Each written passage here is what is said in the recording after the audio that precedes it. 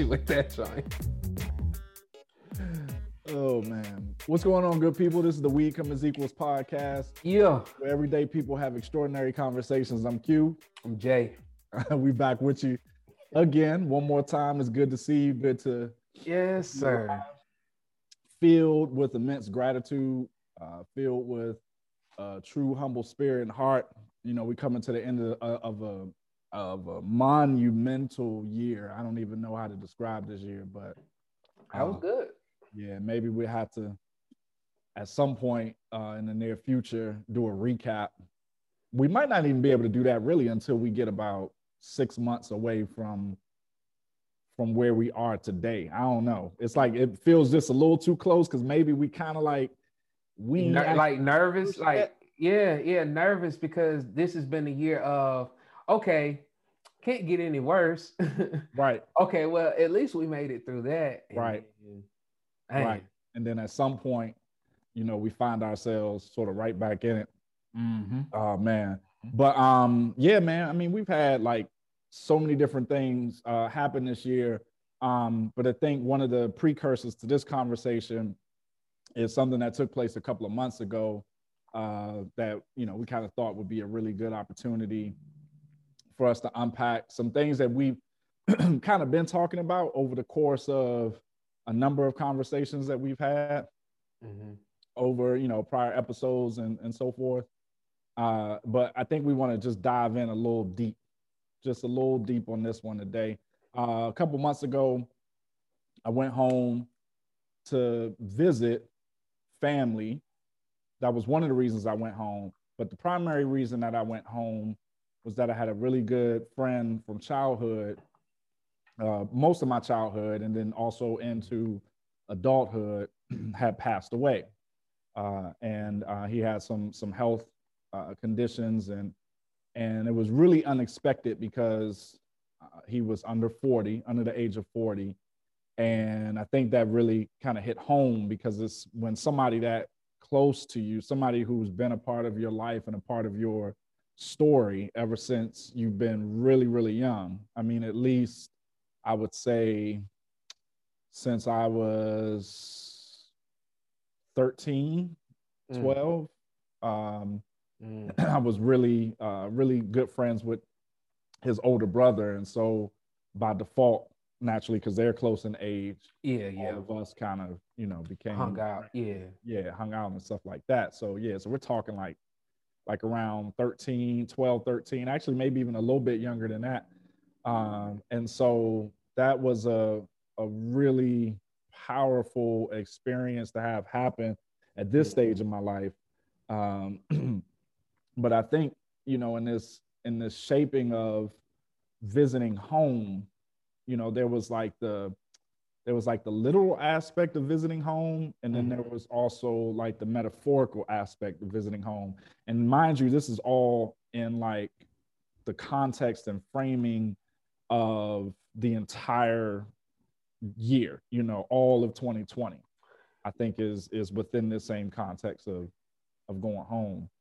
Yeah, I was about to ask, as you talk about going home, literally, was that, and I'm sure it probably was, but was that special to you because of how 2020 has been and the fact that you got the opportunity to do something that some people maybe still haven't had a chance to do? You know, I didn't think about that. I haven't considered that the going home was a privilege in a different kind of way. And other people have not had a chance to be around their family and their loved ones and friends and so forth because of this year and the distance, like we talked about in our last conversation, where it's just not safe to be close.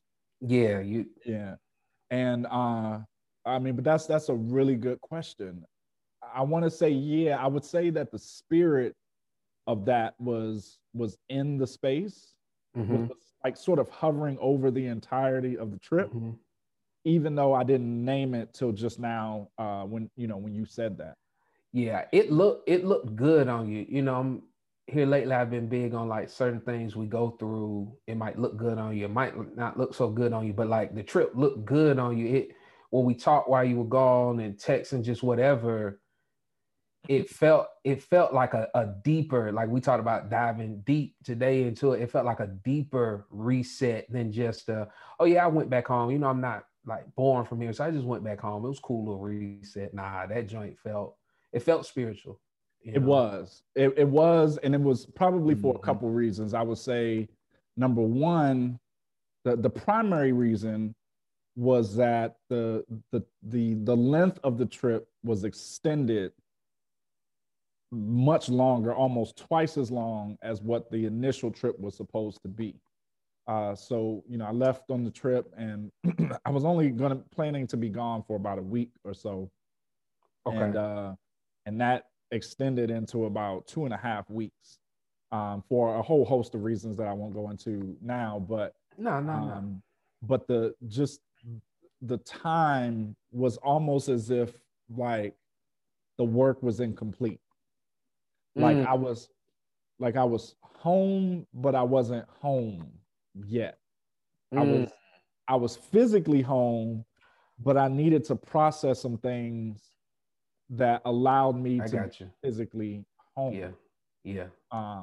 And to be like metaphysically home at the same time that I was physically home in the space. Yeah.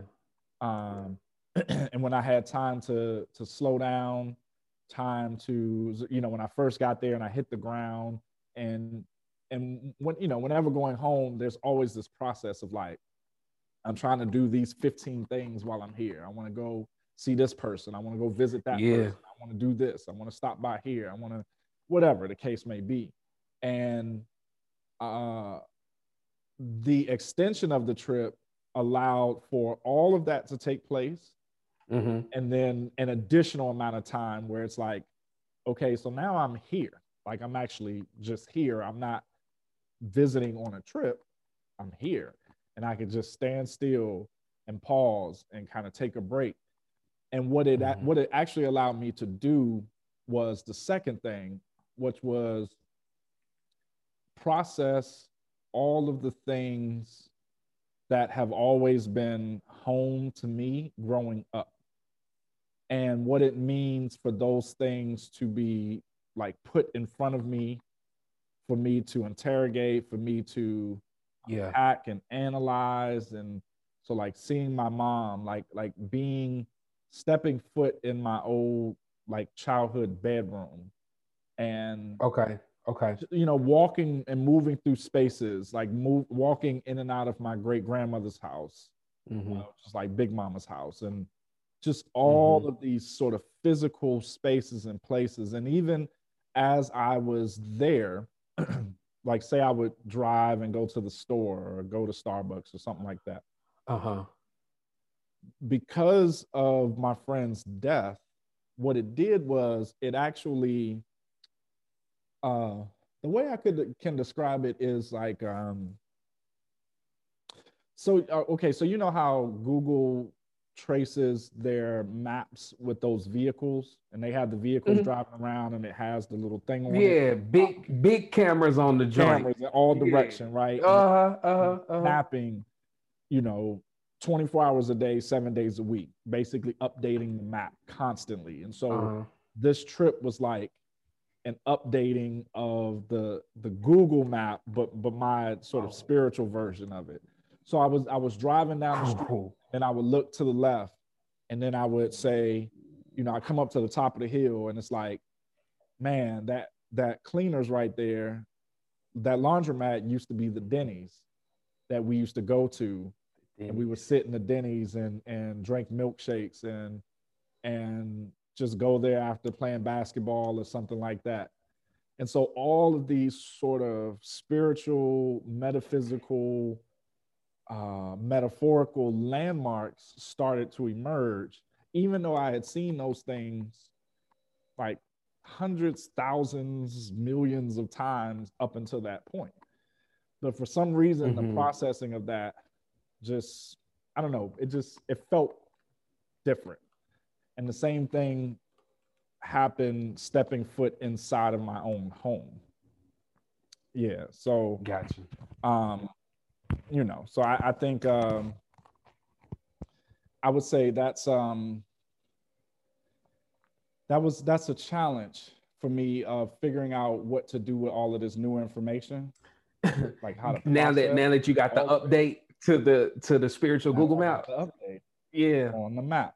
Right, exactly. Mm. Exactly. So yeah, it was definitely a visit home, but it was a visit home. Oh man. Can I just, this is a conversation, but I just gotta ask you some questions, bro. Yeah. One question being, was it like a living in a moment, but watching the moment be lived type of thing, like when you went into certain settings, like kind of like movie view? Yes. There's one view of the actual actor in the movie that the frame will cut to sometimes, but then there's our audience view watching the person, right, where you like having those experiences over and over again. Like okay, so for one, you said going in your childhood bedroom, like seeing things, like did it feel like you were watching yourself see those things and pick them up? Like, I don't know, it might have been anything laying around. You know what I'm saying? Yeah. Yeah, it was, oh man, it was like hundreds of those things.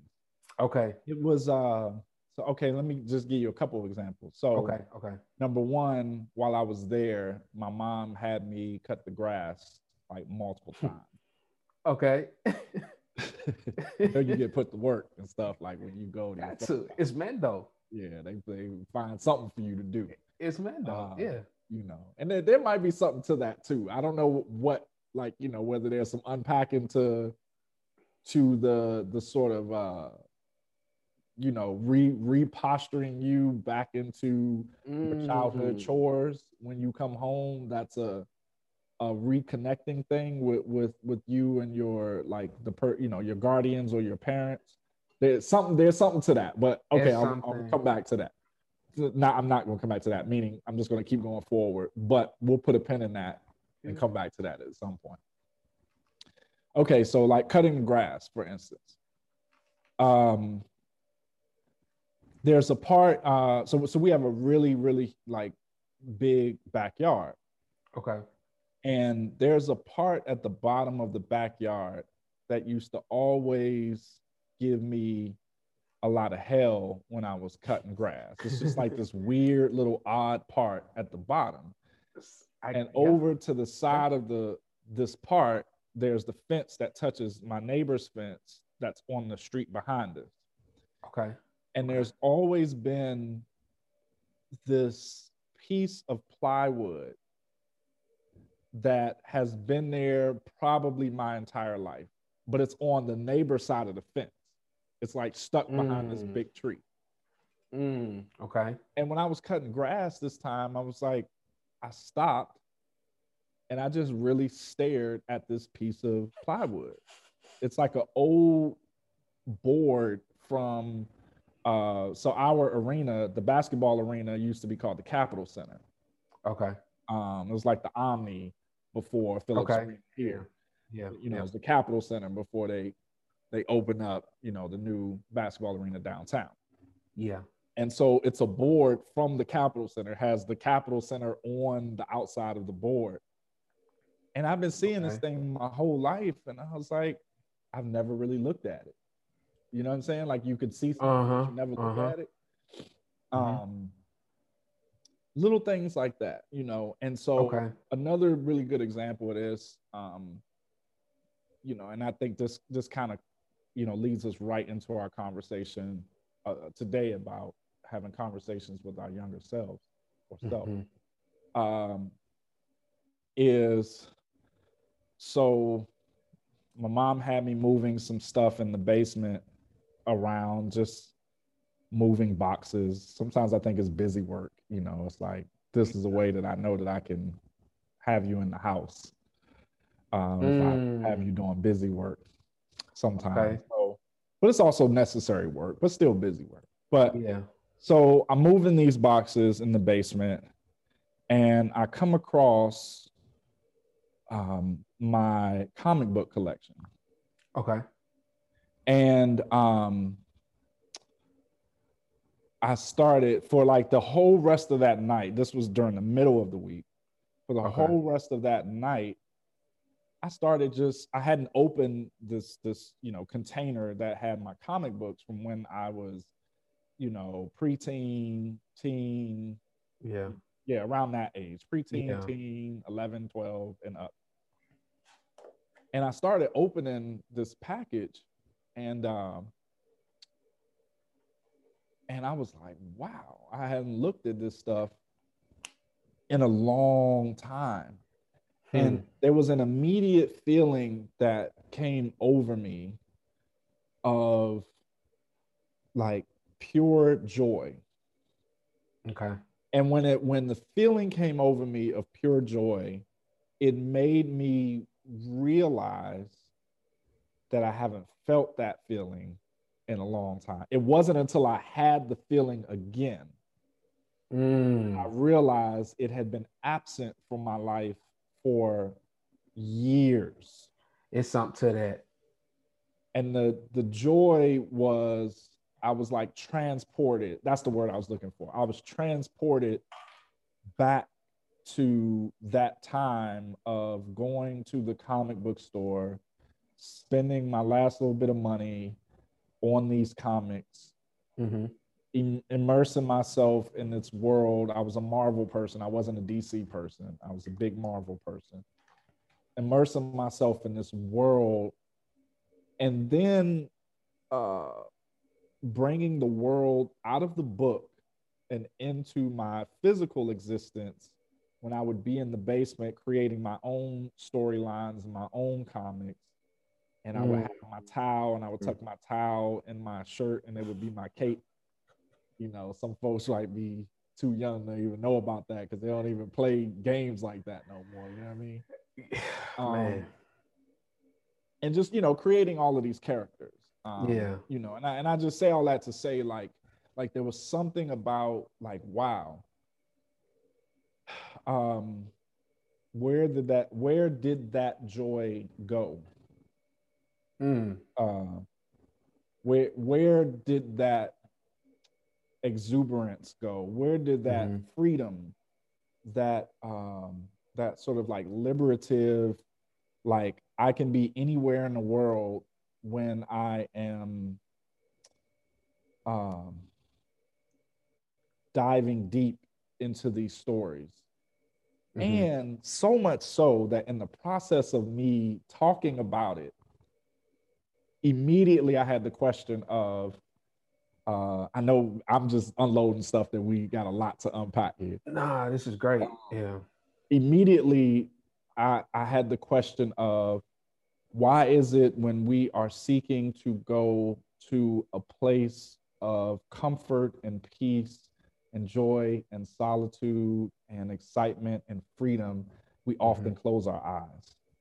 Like, why do we close our eyes to the things that we see right in front of us in order to transport us? What is it about the closing of the eyes to block off the things that are in our immediate present to take us somewhere away? Maybe that's in the future, maybe that's in the past, maybe that's somewhere, I don't know. But I just did it as we were talking in this conversation.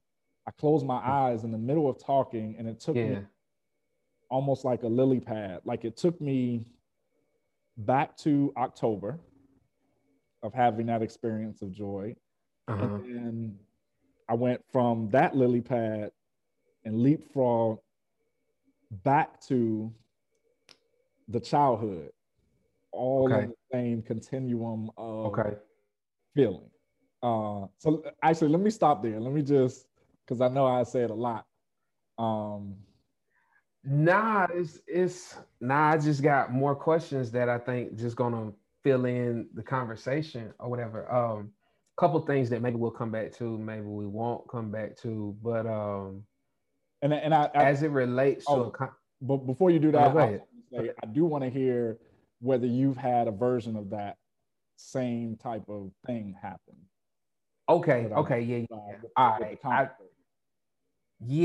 I got one that happened recently. I think I can tied in. But I wanted to say, I wrote it down. What is it about having to experience, literally experience the old feeling that makes it real right now? So as it relates to talking to the younger selves, I think that can be a challenge for us sometimes because we have no recollection, we have no reference point, no framework for the spaces that our older selves used to inhabit on the regular. So you had to close your eyes, and I think it's something to that as well. But you close your eyes and you go to this old feeling. What is it about having to experience it now in order to make it real? Does that make any sense? Okay, let me make sure I understand your question. Is your question grounded in a position that says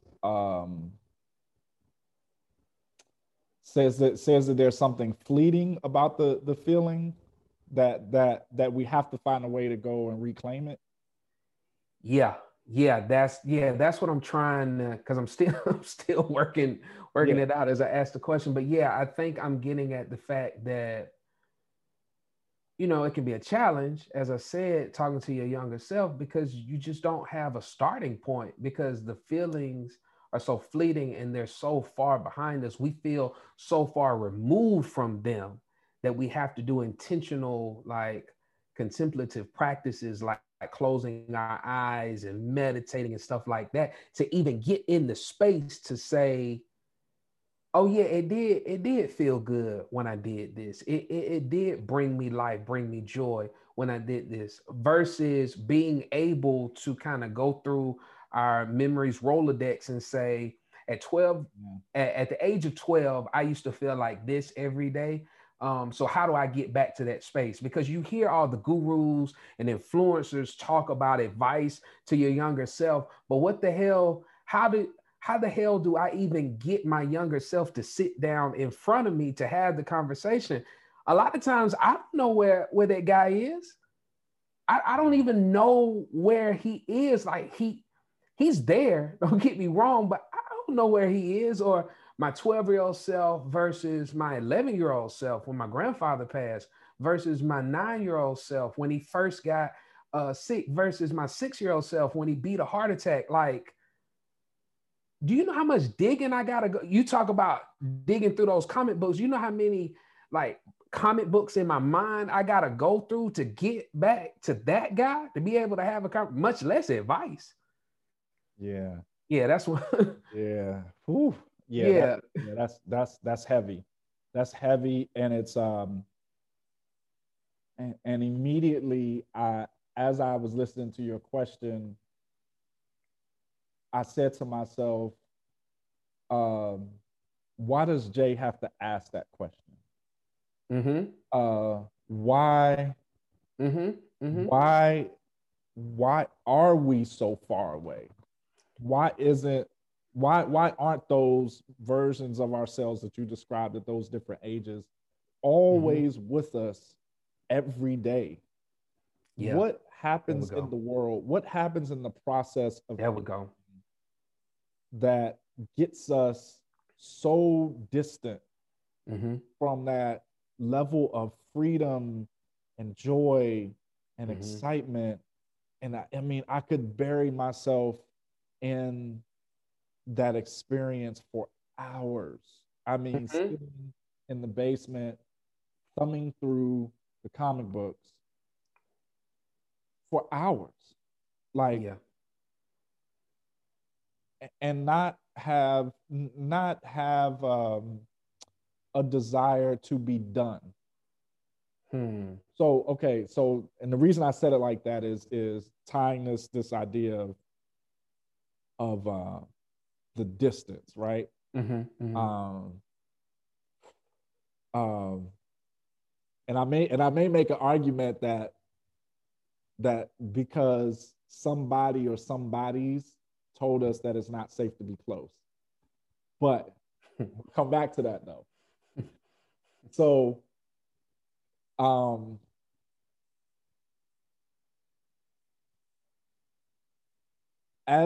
there's something about the process of us aging Mm-hmm. that it becomes more about completion than being present. Yeah, It's that the that's a big joy part that I of it. described in those books was never about finishing the story. Mm-hmm. Because if you think about like comic books and Marvel and DC and all of these characters, these fictional characters, the story actually never ends. There's Mm. always another publication that's coming out. Even when the story ends, they just reboot it. Yeah, the And, characters show up in a different story. and they do it again. They may just, they've had like 17 Wow. Batman movies, and it's just the same. It's just, it might be an origin story. It might start from Yeah. like how he became Batman again. Yeah. Even though you Right. just saw it 5 times already. Right. So there's something about being immersed in these sort of this essence of being in our youth that Mm-hmm. was always about um, being present in the moment and never about trying to be That's it. finished with the moment. But what happens to us as we age, where we Okay. get convinced it's about checklists and Yeah. completing and goal setting Yeah. and New Year's resolutions Yeah. and something that we can scratch off and mark off and be done. I got it. I don't know what, but yeah, go ahead. Okay. Okay. That you asking that question. Okay. So two things. It gave me a concrete example of something that brought me joy that I was really good at growing up and why I quit that shit. So some people may not, if you have a certain age, you're not even gonna know what I'm about to talk about, but they used to teach penmanship in school. They did. Um, Yeah. they used to teach us not so much what to write, but how to write it and how to communicate it and express it in a way that's clear. So it was writing standard, and then it was writing with cursive. And I was really really good.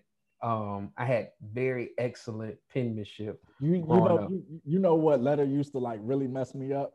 Like the What? lowercase R, when they trying to teach that lowercase, when it does the little boop Then boop it and then it hit that one, that R used to jack me up like all the time, bro. The lowercase R. that was some that was some of my best work, bro. My lowercase r's was top notch. My lowercase r, my lowercase s was top notch. S was special to me because my mother's name is Sandra, so I always wanted to get the J for me and the S for her. I always Yeah. wanted to get those right. Yeah. Always. Um, but yeah, I was good at it to the point in third grade I got an award, penmanship award joint, like best, like no other third grade in my school, third grader could write like me, right? And you talk about joy, I really took joy in it.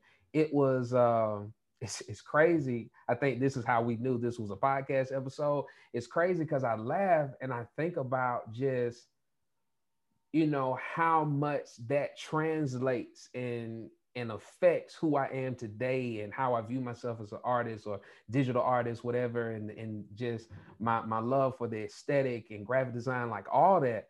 But penmanship, I enjoyed it. Like I remember figuring out I could write different ways by holding my pen a different way, holding my pencil a different way. And I remember like this part of my finger would get sore, but I remember like giving in to the pain of it in order to make the perfect shaped letters, the letters that flowed, that had style, that had feel. Like before I knew anything about handwriting analysis, my my handwriting conveyed this like artsy kind of creative vibe for me at a very very early age. What do you think that was? I didn't mean to cut you off. My bad. Oh no. What do you think it was because penmanship is the one place where there is an absolutely perfect intersection between art and message. Uh, it's Damn. it's you're taking words that are words that say something, but you're doing it in an artistic way, and it's almost like the exact perfect intersection of the two. Like, was it something about? I mean, maybe at that age you may not have had an understanding of like maybe you just enjoyed it. You know what I mean? But do you think that you could pinpoint what it? That's exactly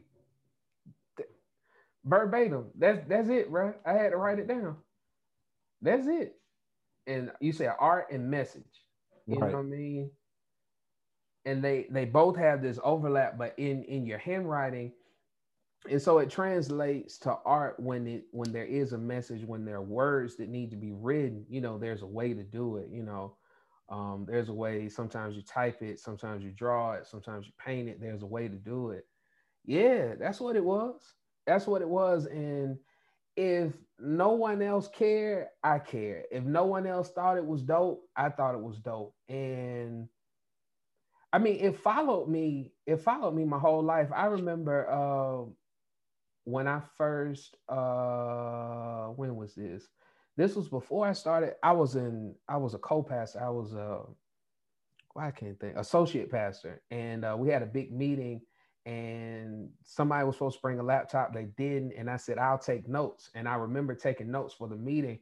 It was a district meeting, and I wrote it by hand. And after it was done, the district superintendent was saying, okay, we'll type up notes or whatever. And when he looked at my paper, and this was plain paper, no, not lined paper, whatever, he was like, nah, we just make copies. Like, what you mean? He was like, it's readable. Like, no need to recreate this one. I was like, damn. You know, it's just little things like that. You know, and people remark about my penmanship. It happened the other day, taking baby girl to get her labs done. Lady said, she was like, you got nice penmanship for a man. Right. Thanks. Right. Okay.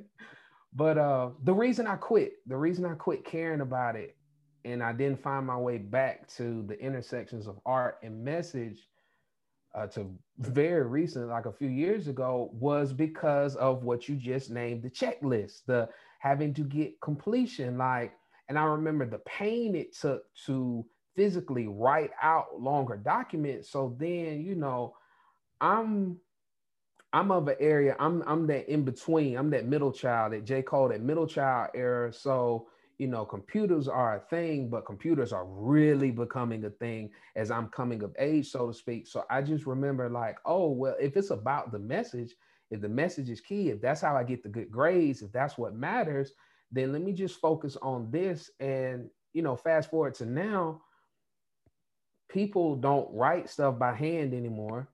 And it's getting to a place where you don't necessarily need a laptop anymore. You writing with your thumbs at this point.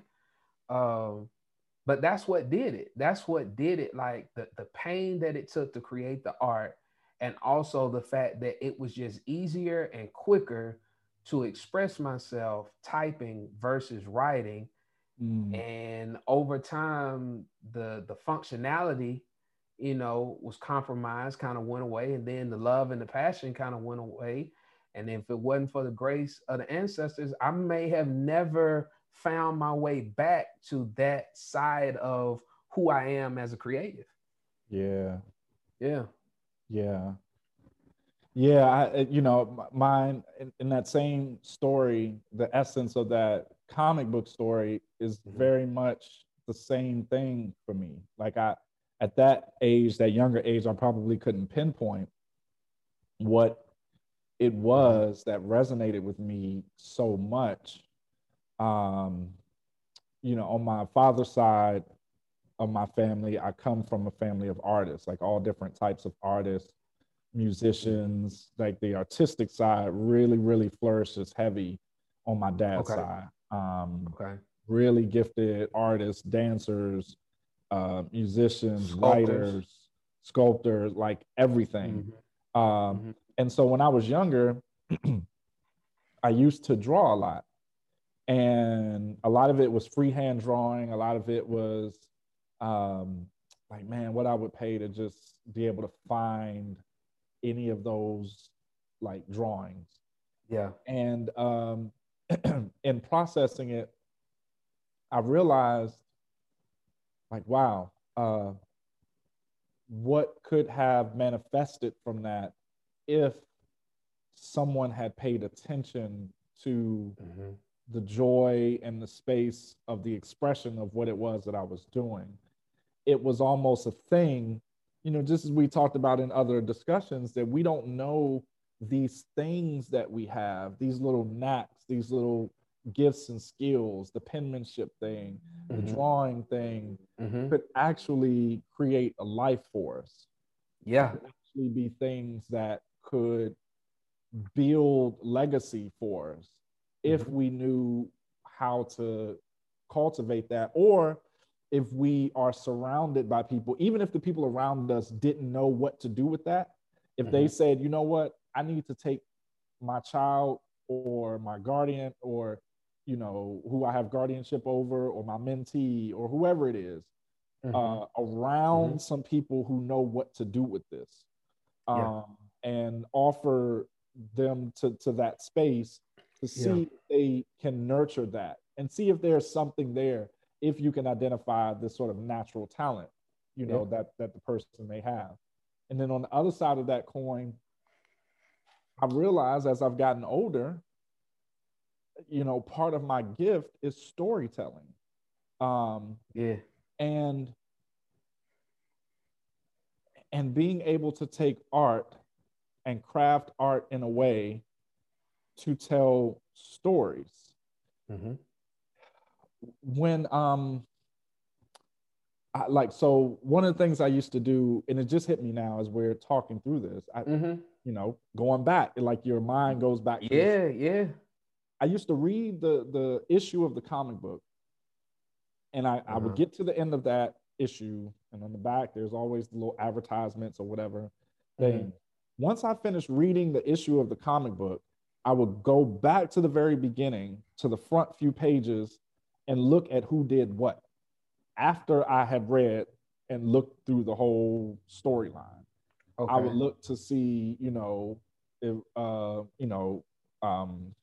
if Todd McFarlane was doing something, or Chris Claremont was doing something, or Okay. Okay. or Kirby was doing something, and almost, if you spend enough time in these stories, these things, just like what you just described, becomes like fingerprints. So Yeah. I had gotten so accustomed to the way certain people told stories and the way certain artists drew certain characters. I could look at a Wolverine and tell you what artist was drawing in that issue, because they drew Gotcha. the characters and their attributes and certain things very differently Gotcha. from each other. But almost like a soda drinker trying to explain the difference between Coke and Pepsi to somebody who doesn't drink soda, it wouldn't make sense. It all tastes like soda. Mm-hmm. And but that thing becomes a fingerprint, Yeah. and as I've gotten older, I'm like, wow, I actually do the same things that was drawing me to the comic book. I do it now in my adulthood, and I probably always have done it Yeah. at some point over the last 30 years. Yeah. Did you ever have you ever been called verbose or talkative or long-winded in a negative way? All the time. Yeah. All the time. You use too many words. Okay, we get it. Yeah. Okay, like, oh, okay, it goes Q on one of these rants and soapboxes, and and it's so funny to me when I hear that, because it's always to me like a gross mischaracterization of me. Mm-hmm. That if most people who have said that about me really understood what was happening psychologically for me, Mm-hmm. I'm chasing the word. Mm. it's not that I'm intending to be long-winded. I'm actually chasing the perfect word to articulate the perfect feeling of exactly how I'm feeling in that moment. So I may use a whole bunch of extra words to help compensate for the singular word that I'm looking for. Mm-hmm. And when I get it, and I get a hold of it, I'm like, that's it. That's the description. Yeah. So absolutely. Like all the time. That's been my whole life. That's been one of those just things that get tagged on to me. And I hear I've grown to accept it, but I've always kind of chuckled to myself, and I'm like, internally, I'm actually not long-winded. If I could find the words faster, I would use maybe 80% less words. Yeah. But it's for the sake of the art. And I think that's what I was getting at. Like, people will assess and make their assessment and their judgments of the art that you're creating, even if you don't realize you're being an artist in that moment.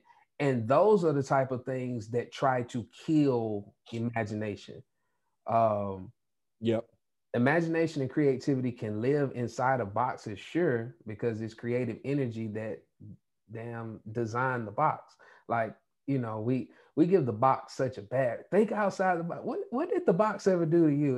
It's really about who made the box and who owns the box. But that's a different, that's a different conversation. But those are the type of things, those judgments, like knee-jerk reactions and judgment to the ways in which we show up as artists and creatives. That's the type of poison that unfortunately we spoon feed children more so than anybody, that tries to kill imagination. And I say we spoon feed it to children because by our adulthood, we take it every day, in the morning. Like, it becomes medicine that we take because we're just so used to it. Like, we took it in. Wait, what's the it we take? It is out of bound knee-jerk judgments of our art and creativity. I got you. It's like just drop in judgments. Like, if you listen to 30 seconds of what I'm saying, you might catch the gist in 5 seconds and you're wondering why I took 25 more. It's because I'm an artist. I'm painting pictures right now with these words. Like, I'm creating a film. As you said, like, one of your gifts is storytelling, and it really is. And so to that effect, you need those words because all stories aren't told the same, and you can't tell the storyteller how to tell the story. In what tradition, what ancient tradition does anybody get a chance to raise their hand and say, Mrs. Storyteller, could you make that first part a little shorter? That's not how it works. You let a painter paint, you let a storyteller tell the story. And to that point, I've been you named imagination, and I think the biggest culprit to imagination is Father Time. I see this figure of Father Time, and Father Time has created a poison, like a kryptonite to imagination. And Father Time's goal is to eradicate the imagination as quickly as possible. And the poison that it gives to the imagination is checklists, is the fact that, like, what you just described, in yes, this thing requires this many words to actually say, it's a condition of patience. And something that's hovered over the sort of course, the arc of like society. Like, we've lost the essence of patience to sit with things. We want everything bite-sized. We want everything in 140 characters. 140. We want everything in bullet points. We want everything in an infographic. And some things, actually the greatest things, could never be captured in that essence, could never be captured in a way that we can bookmark it and I got to go do some other stuff and I'll come back to it later. The real true things are the things that actually make us sit with it. A prime example of this, and this happened on the trip, is grief. Grief talks a lot. Grief uses a lot of words. Grief is very communicative. And the thing that we really probably hate about grief is that we have no choice but to be patient with it. We unpatient ourselves away from grief because it says, I don't care what you decide to do. You can bookmark me, you can whatever. I'm not going anywhere until I decide to go somewhere. And it's the one thing that we can't do anything about in terms of like, we just got to sit with it. And that, like that trip, you know, happening on that trip and having the passing happen and then the service and then even the sort of residual lingering effects. And then even compounding that with all of the other passings I've had over my life. And grief is like, yeah, I'm still here.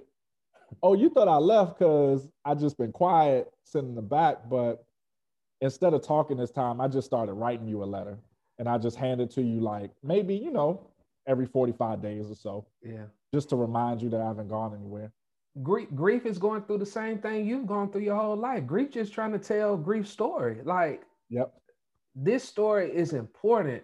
And grief probably is upset and furious. Like, you all act like I'm trying to hurt your feelings on purpose. No, I'm just telling my story because my story is not just about pain and tears. It's about joy and triumph and good times and memories and essence and creative energy and how love transcends any construct we can imagine.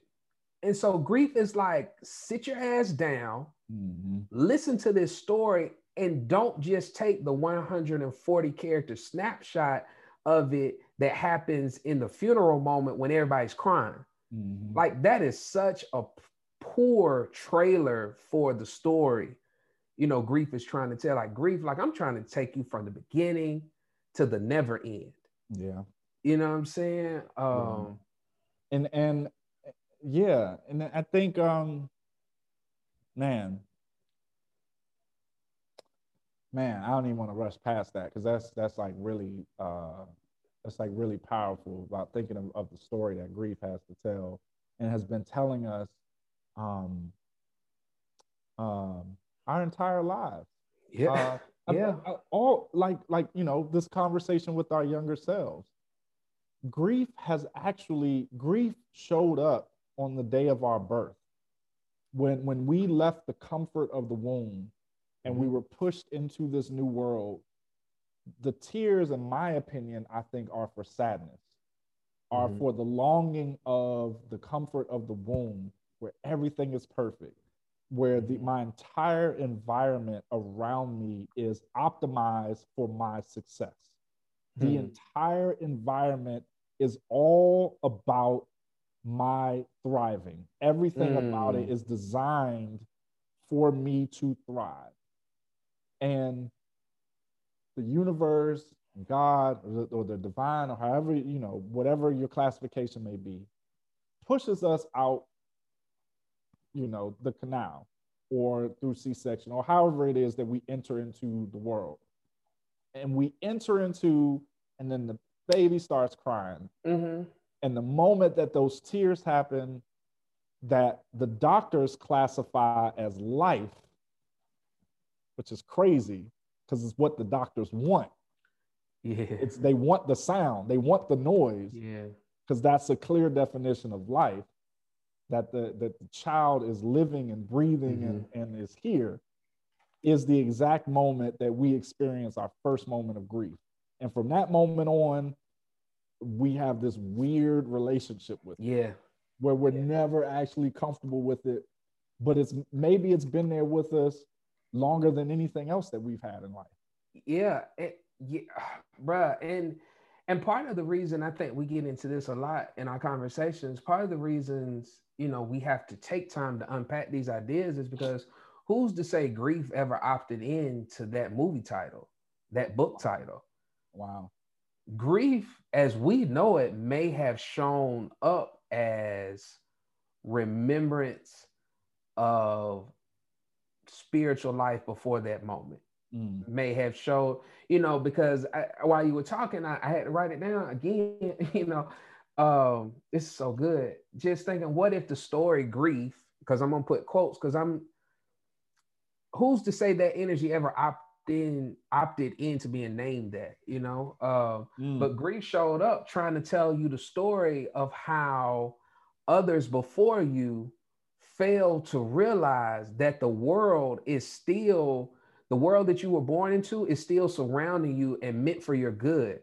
Like leaving the womb did not mean there's no more world around you that's created for you to thrive and grow and develop all the little update joints, like your baby is now the size of a coconut. Like there's nothing in this world that wasn't designed for your creativity and your love and your power to grow in the same way. And I'm just trying to tell you about how lifetimes before yours, maybe even your lifetimes before this one, people just didn't see it. And I'm trying to tell you, like, there are all these sad moments that can deter you and become poisonous for you, but there are also these liberative moments, like these moments of freedom that can help you discover, the answers for you, for your betterment, for your enrichment.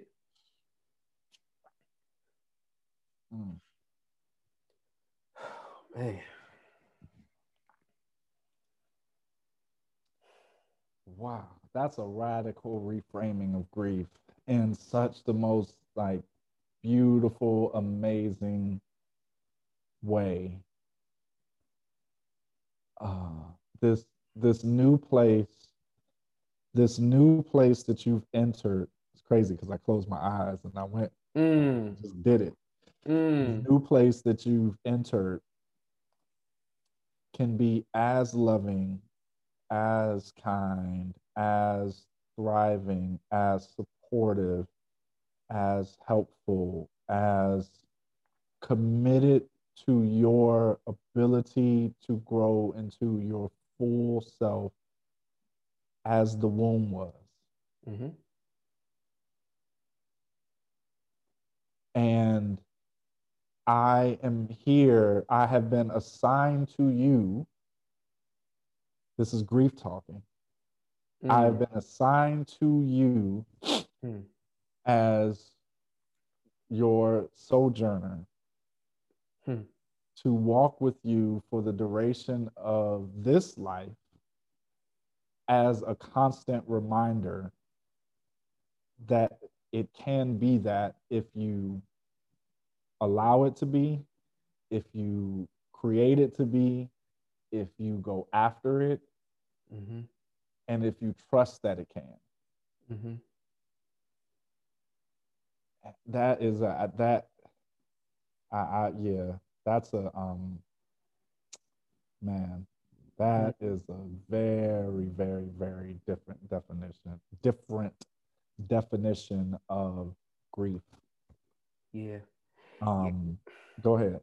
Yeah, man, because when I think about your reason for going back home, and just like I said, it looked good on you and all of the good that it brought from, the thing is, like, why do we have to buy into this idea that grief is a bad thing, and grief got us there but joy won, and grief doesn't have the final say? So, like, maybe just a simple reframing of it, of what it's trying to accomplish in the moment.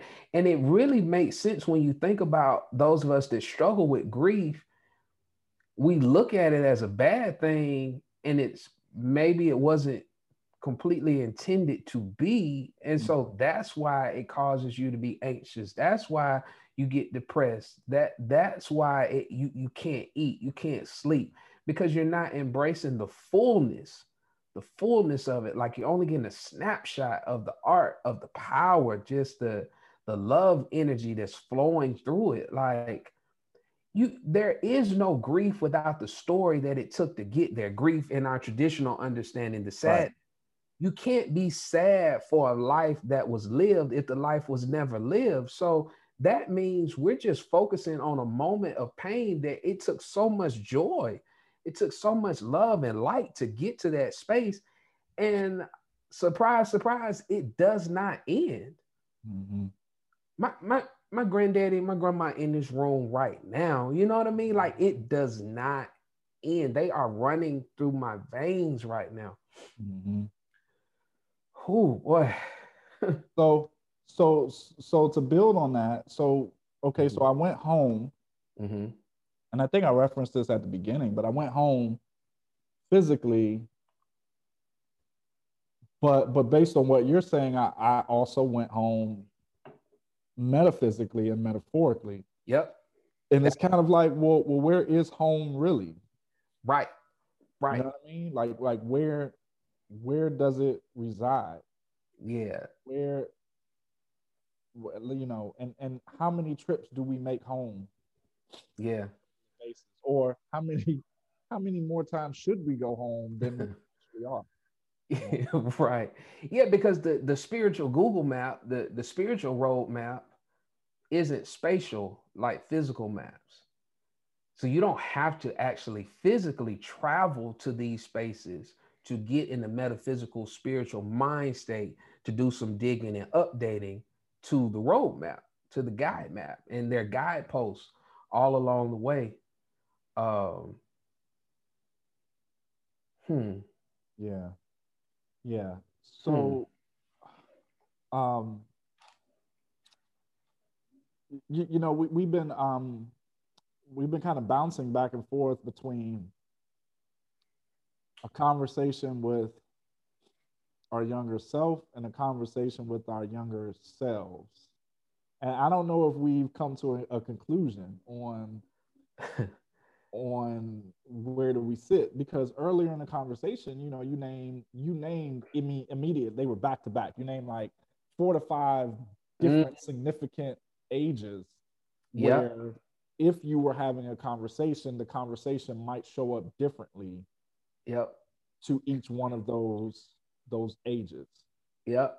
I think I did like 12, 11, 9, and 6. Yeah. Yeah. And which one, you know, so like how is it that like oh man, I got so many thoughts. So based on what you said earlier, based on what you said earlier, you were like, you know, I don't know where to find these people. They're all over. They're scattered about in our consciousness, deep in our soul, in our thinking, in our feeling, our being. They are out there, and they are running everywhere, not because they're trying to get away from anything, but because the running everywhere is the joy. Yeah. It's the joy of seeing the kid run about in a field playfully Mm-hmm. with no destination, but just taking in Hmm. and soaking in the moment of running around. And that's Mm-hmm. the experience of, like, again, trapped in this checklist thing. Yeah, yeah, yeah. We're doing it in the process of talking about where are they and how do we find them, because we're trying to check them off the list. Okay, I got the 12-year-old. Okay, I finally got the 12-year-old. Now that 6-year-old, I don't know where he is. I got to go look I, hard and fast. The 16-year-old didn't go too far. 16-year-old was just sitting over there on the stoop. So I knew yeah, I could call him over, beckon him to me. yeah. But is that part of the problem too? Like the checklist of having to try to find the different ages is inherently Yeah.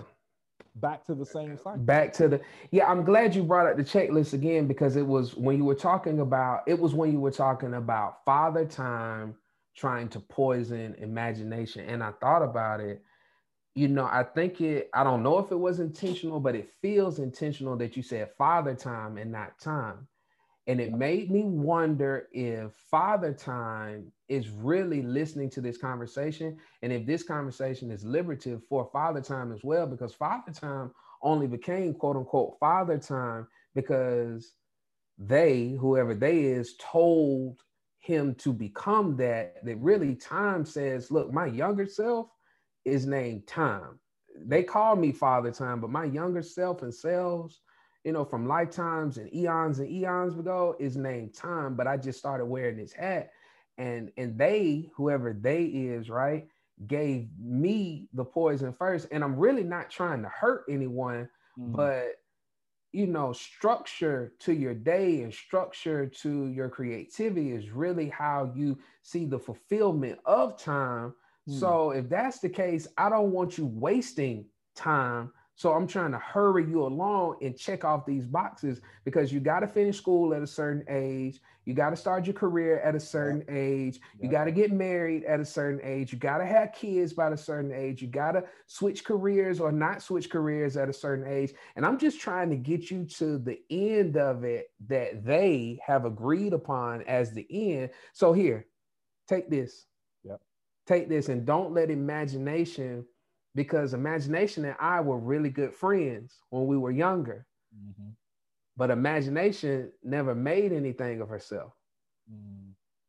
Or so it seems. It just, so thank you for bringing that, because that was kind of the quick little tangent I went on. Like, man, we're all back in this box, in this trap. Maybe just because that's where most of us exist and live, and without conversations with our younger selves, we wouldn't even know that it doesn't have to be like that. You do not have to orchestrate your time and your creativity and your energy. You don't have to orchestrate it like that for the sake of a checklist. It could be for the sake of just the sheer art of it, the beauty of it, the admiration. Yeah, and I think what it is, if I had to name the secret sauce, mm-hmm. is that the younger self, imagination, the sort of whimsical nature of youthfulness, Mm-hmm. are not bound by safety. And Hmm. there's something that has happened Yeah, with this that's father it. time construct that we're talking about. That's it. Yep. Now has to pay so much attention to safety and security because we are programmed to do so. Every single thing the whole checklist becomes about safety and security. Yeah. You have to make sure that you can take care of yourself when you get older, and make Yep. sure that are you sure that if you did that in 5 years you won't regret it? Yeah. Are everything becomes about this mysterious thing. And maybe this idea of breaking out of the box, when you ask the question, like, what's wrong with the box? Like, who said that there was a problem with the box? Maybe because the box is just a construct of the womb. And we need to create boxes because we're trying to recreate the womb, this place of safety and security. It's small. It's small. Yeah. It contains us, but we know we don't have anything to worry about because everything is working to our good. Yeah. And so we work to create boxes in order to work to our best ability to thrive. And anything outside of that jeopardizes our ability to thrive. But we may discover, just as us leaving the womb and coming into the world, everything outside of the womb and everything outside of the box can manifest just as much wholeness, embodiment, thriving as the thing inside of the box could. Yeah. Because the entity that actually is designed the womb and the box is outside of the box. Yeah. The mother figure is literally outside of the womb of the thing that the child is living inside of. Yeah. And the universe is outside of the box. And that's where imagination, that's where all of these wonderful things live out there. And it's inside at the same time. Yes.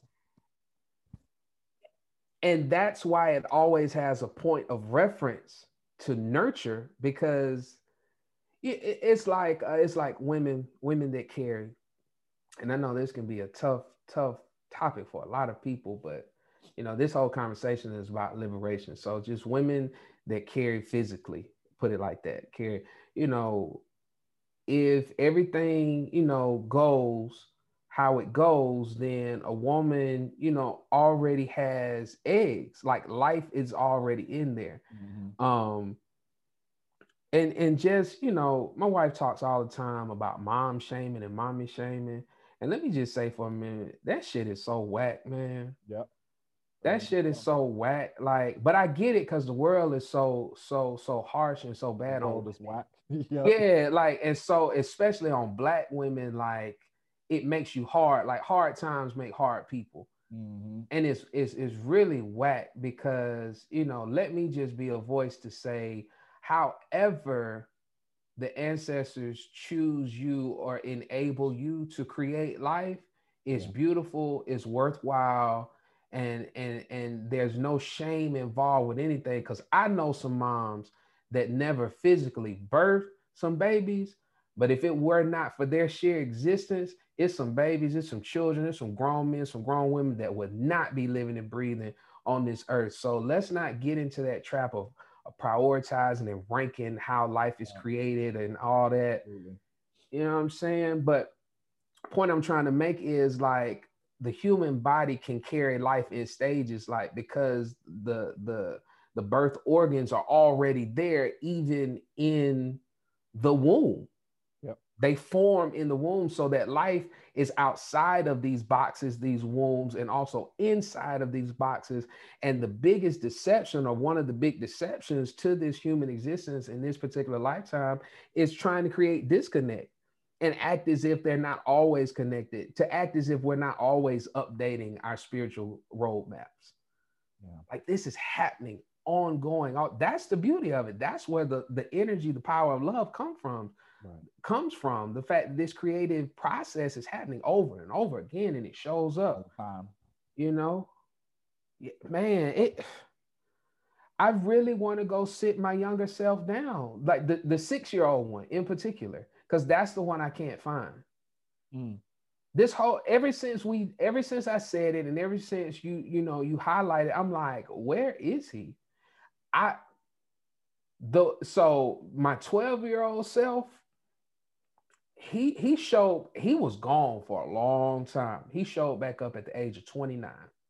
He took 17 years, and he came back and he said, time's up. He was like, all right, now I've been waiting a long time, because I got saved when I was 12. I don't know if I ever told you this story. I got saved on the side of my bed looking out the window when I was 12 years old with nobody around. And I had a little conversation with myself, and I was like, all right, they say I need Jesus to go to heaven, and they say I was born in sin, and I need to believe that he died and he lives again. I gotta believe it inside. I gotta say it outside. And so when I do that, bet I ain't going to hell, and I'm just gonna live this life and just, you know, I'm gonna just do it the way they told me you do it, because that's what everybody else do. And I made that agreement with myself at 12. I didn't have the theological framework or language to articulate what I was doing in that moment, but that was my first, theological soul discovery, if you will. And it showed back up at 29, like, all right, bro, this ain't really what we want. So you said when we were sitting on the side of the bed, we were just gonna try it on. We were just gonna try it out. Okay, let's do something different. And that's how that went. And ever since, me and 12-year-old self have just kind of been rocking, like, all right, well, what's next? How do we transition to something more life-giving? Yeah, and as I was sitting here listening to you, I was thinking, I was like, okay, what do we do with everything that we just dumped on this conversation? And immediately I started to think about like deprogramming ourselves from what they told us we weren't good at, Mm. whatever that means for different Mm-hmm. people. Um, and I want to be very clear in saying, um, deprogramming what we were told that we are not good at is not the same thing as having self-awareness of recognizing things that aren't your strong suits. That's not the same Perfect. thing. Perfect. We all have things that we're just not strong in. They're just not skill sets that are things that are innate to us, you know, and to our being and who we are. And that's perfectly fine. That's the way it should be. Because there needs to be room for other people who do have that as their skill set. But I'm talking about what the world has convinced us when that 6-year-old version that you can't find, so absolutely certain, this is the thing that that helps to give me life. It's not the only thing. Yeah. But man, it's such an important thing. And if I just knew that I could hold on to this thing forever, man, you know, things would just be different. And it's that you know, the deprogramming, all of these things around us that convince us you're not good at that. Not because you're literally not good at it. It's because I or we or somebody or something thinks you should be doing something else. Yeah. That was what I bought into at 12. But when I, like you said, when I think about the 6-year-old, you know, little fella, you know, I don't know if he cared about it like that. And maybe that's the beauty of it. And so when you talk about, you know, these things that you're good at, so from 12 onward, I developed new sets of things that I was good at, but still being admonished to not pay attention to the things that I either was not good at or were not good for me. And I bought into it at 12, you know, and that was the whole undoing at 29. But, you know, I think about your story and the comic books and everything. How did that get stripped away? Not so much where did it go, but is that connected to something that people told you was not good for you, or maybe it had something to do with somebody told you weren't good at, or something you felt you weren't good at? Like I already got mine loaded up. I know exactly what it was they told me I wasn't good at, or either I felt I wasn't good at, and which makes it much more difficult to find that younger self to talk through it with him. I would, probably a combination of all of that.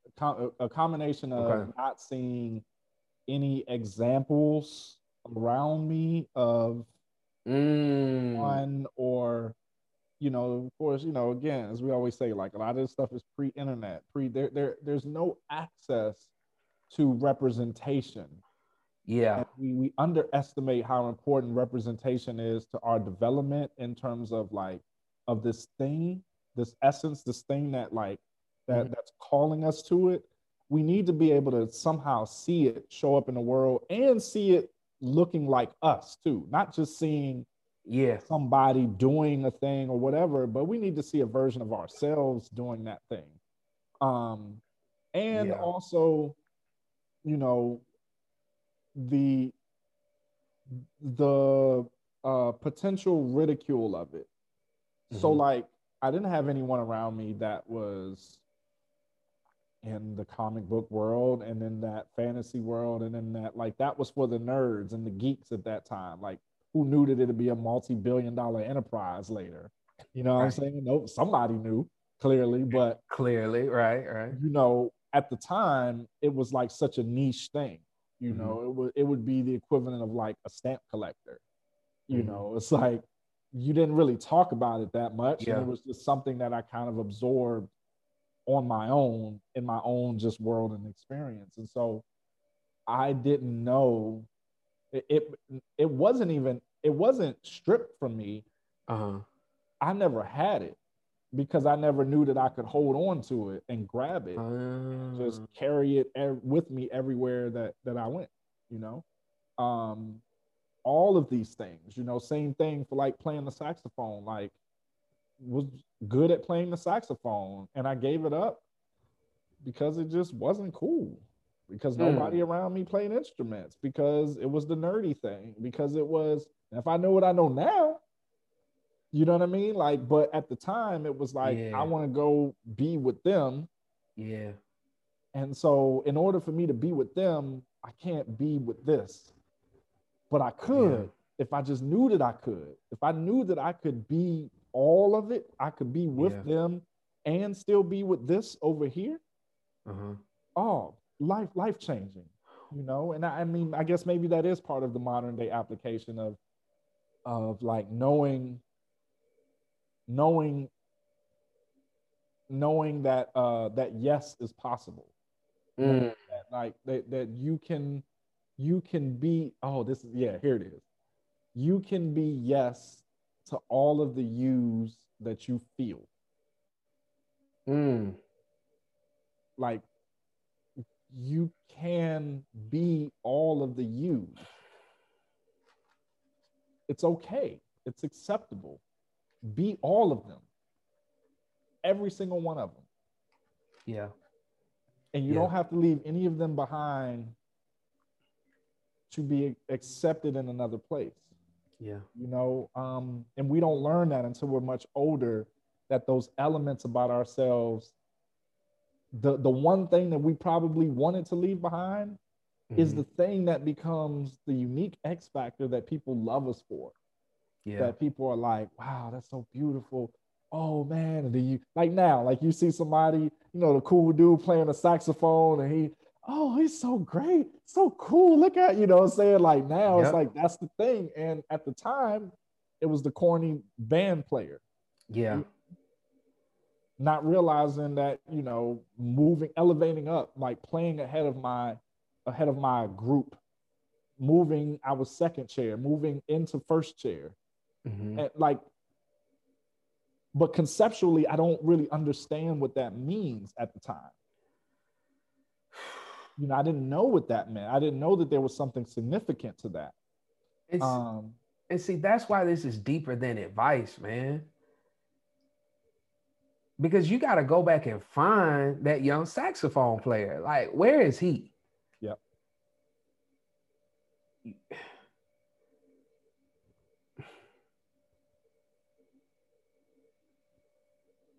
Like, where we keep coming back to that question, where do you go to find it? And it's more than just, hey, do this. It's, look, it's okay, as you just said, it's okay to be you. And I think part of what we have to push back against, bro, and my bad if I cut you off. No. We got to push back. So as I'm thinking about be all the yous, I'm thinking about the me's that might have gotten the rest of me hurt. And so I thought about self-control, but how could, what if, and I heard somebody say it where they were alluding to it, they didn't go as deep as they didn't dive as deep as we do, but you know, what if we shouldn't be trying to teach self-control, but teach passion. And what I mean by that is, if you're passionate about a thing, you're naturally gonna do whatever it takes to be able to continue to do it.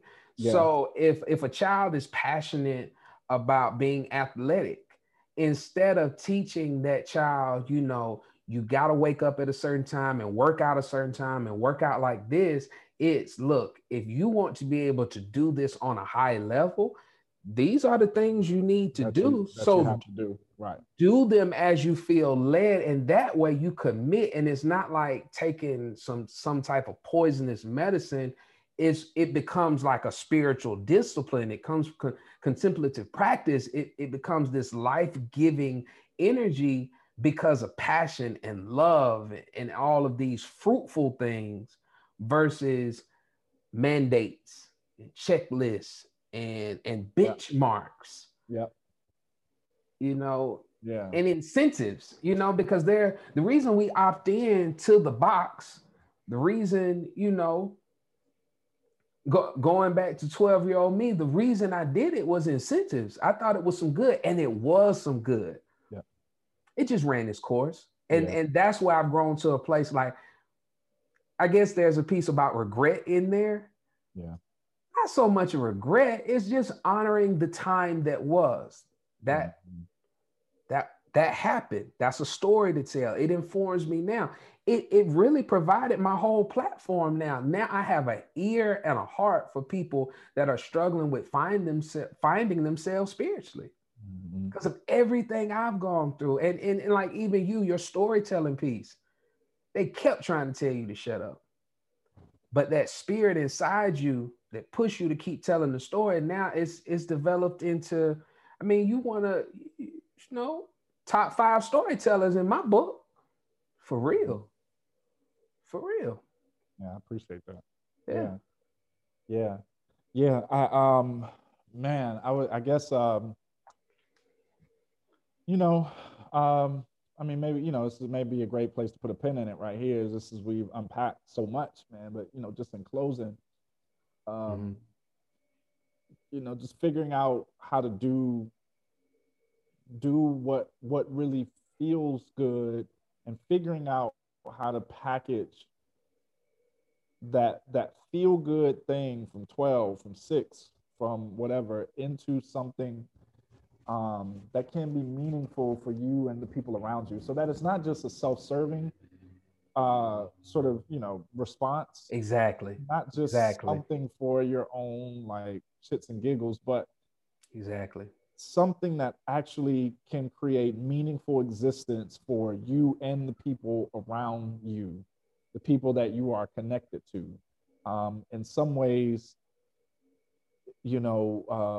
back to this womb concept, we've never not been connected to somebody.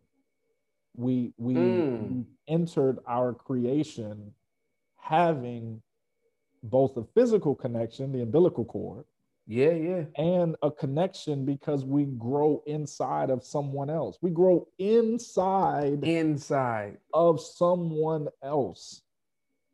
That is a wild concept. That's someone else that's half you. Right. Like you literally grew inside half of yourself. Right. So we gotta go. We gotta. No, keep going, but like, bruh. Nah. We gotta go. Oh man, we gotta let these people go. We gotta let them go. Let's put a pin in it, man. Yeah, right there. Let's put a pin in it, man. That's it right there. That's it, man. Look, man. Check us out, man. Look, follow us on social media. You can find us everywhere. We Come as Equals. Yeah. Instagram, Twitter. Definitely check us out on YouTube. If you follow us on YouTube, or if you like the content that we're producing, hit subscribe, share it with other people. We also post clips on YouTube. So if you don't have time to watch the full hour-and-a-half episode or whatever the case may be, you could just share the clips. And we always want to remind you all, like, we're not doing this for self-promotion or self-aggrandizement. We want to really create and develop these messages and ideas just to help spread our gifts out to the world, but to also help initiate conversation that we think you all may be interested in. This is some really heavy stuff sometimes, but it's also some really like good stuff that you could carry with you. So if you really want to bookmark something, this is something that you want to bookmark. Yeah. So, check us out. We'll be back with you soon. Next Jay, time. Closing thoughts? Nah, man, I'm gonna let it speak for itself. All right, word. Cool. We see y'all soon. Peace.